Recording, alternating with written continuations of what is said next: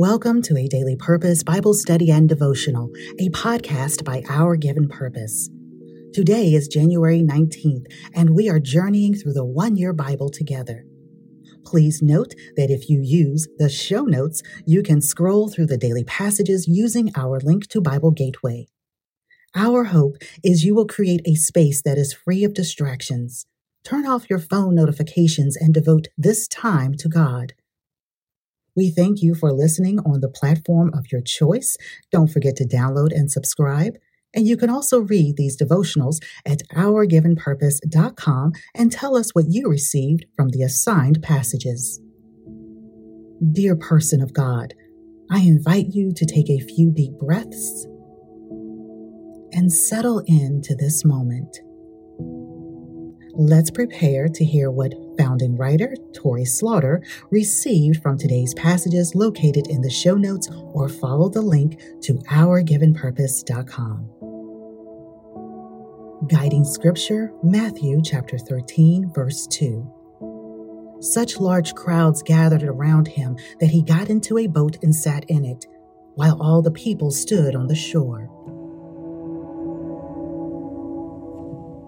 Can You Hear Me Now? A devotional by founding writer Tori Slaughter. As the day continues from chapter 12, Matthew 13 opens with Jesus teaching a crowd. As they increase, I imagine people murmuring and shuffling about, trying to get a better view and listen intently. Our Lord recognizes the dilemma and takes to the water to improve the sound quality. Let's pause for a moment and think about the incredible experience it would be to have the words of Jesus Christ literally wash over us. Imagine the gentle waves of water lapping at the beach edge as his words prove to be life-giving water to our souls. Can you see the beauty on the horizon where the sky and water meet?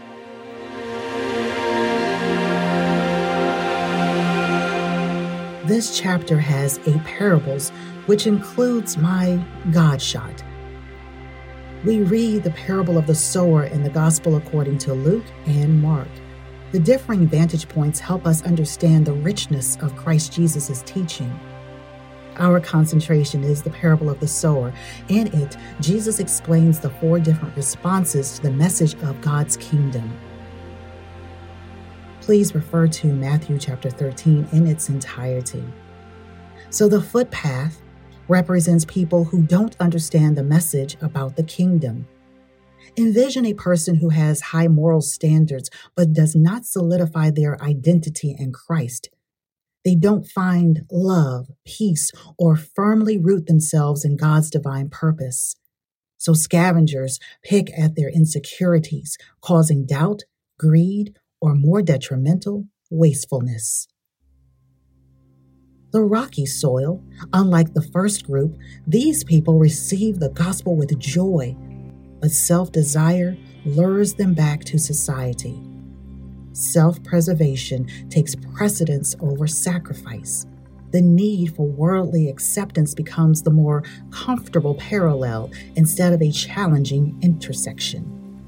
So a shallow spiritual conviction creates excuses to move on to the next vision, repeating the pattern.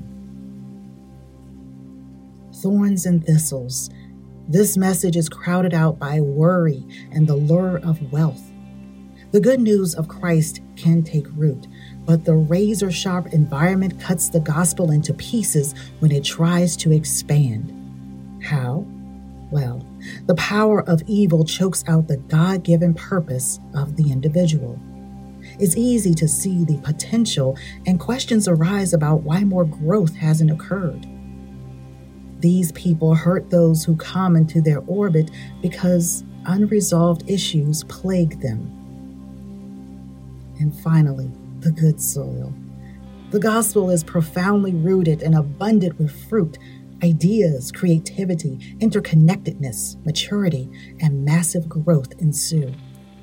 When that person sees the evidence of weeds, be it self-interest, narcissism, stubbornness, greed, they remove it at its source because they understand the plan.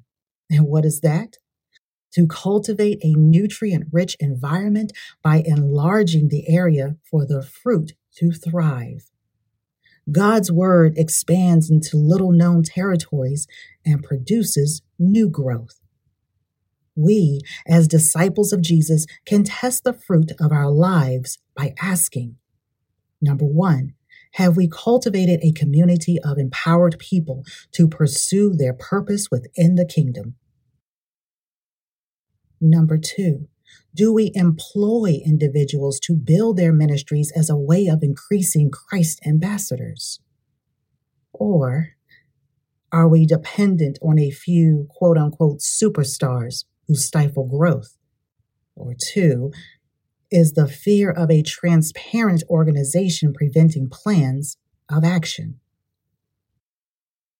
So what did Jesus do? Jesus saw a crowd and instinctively got into a boat to deliver his profound words of wisdom. He used what was readily available with extraordinary results. We need not complicate the gospel. Jesus enhanced the word of God with his presence. He was sent and we are chosen. If you are chasing after Jesus and building a ministry or working with faith-driven individuals, let's pay attention to what works. Let's pray together to remove pride, preference, and insecurity from our hearts. God calls us to move from the safety of the sandy beach and into his living water. Trust God to direct your path.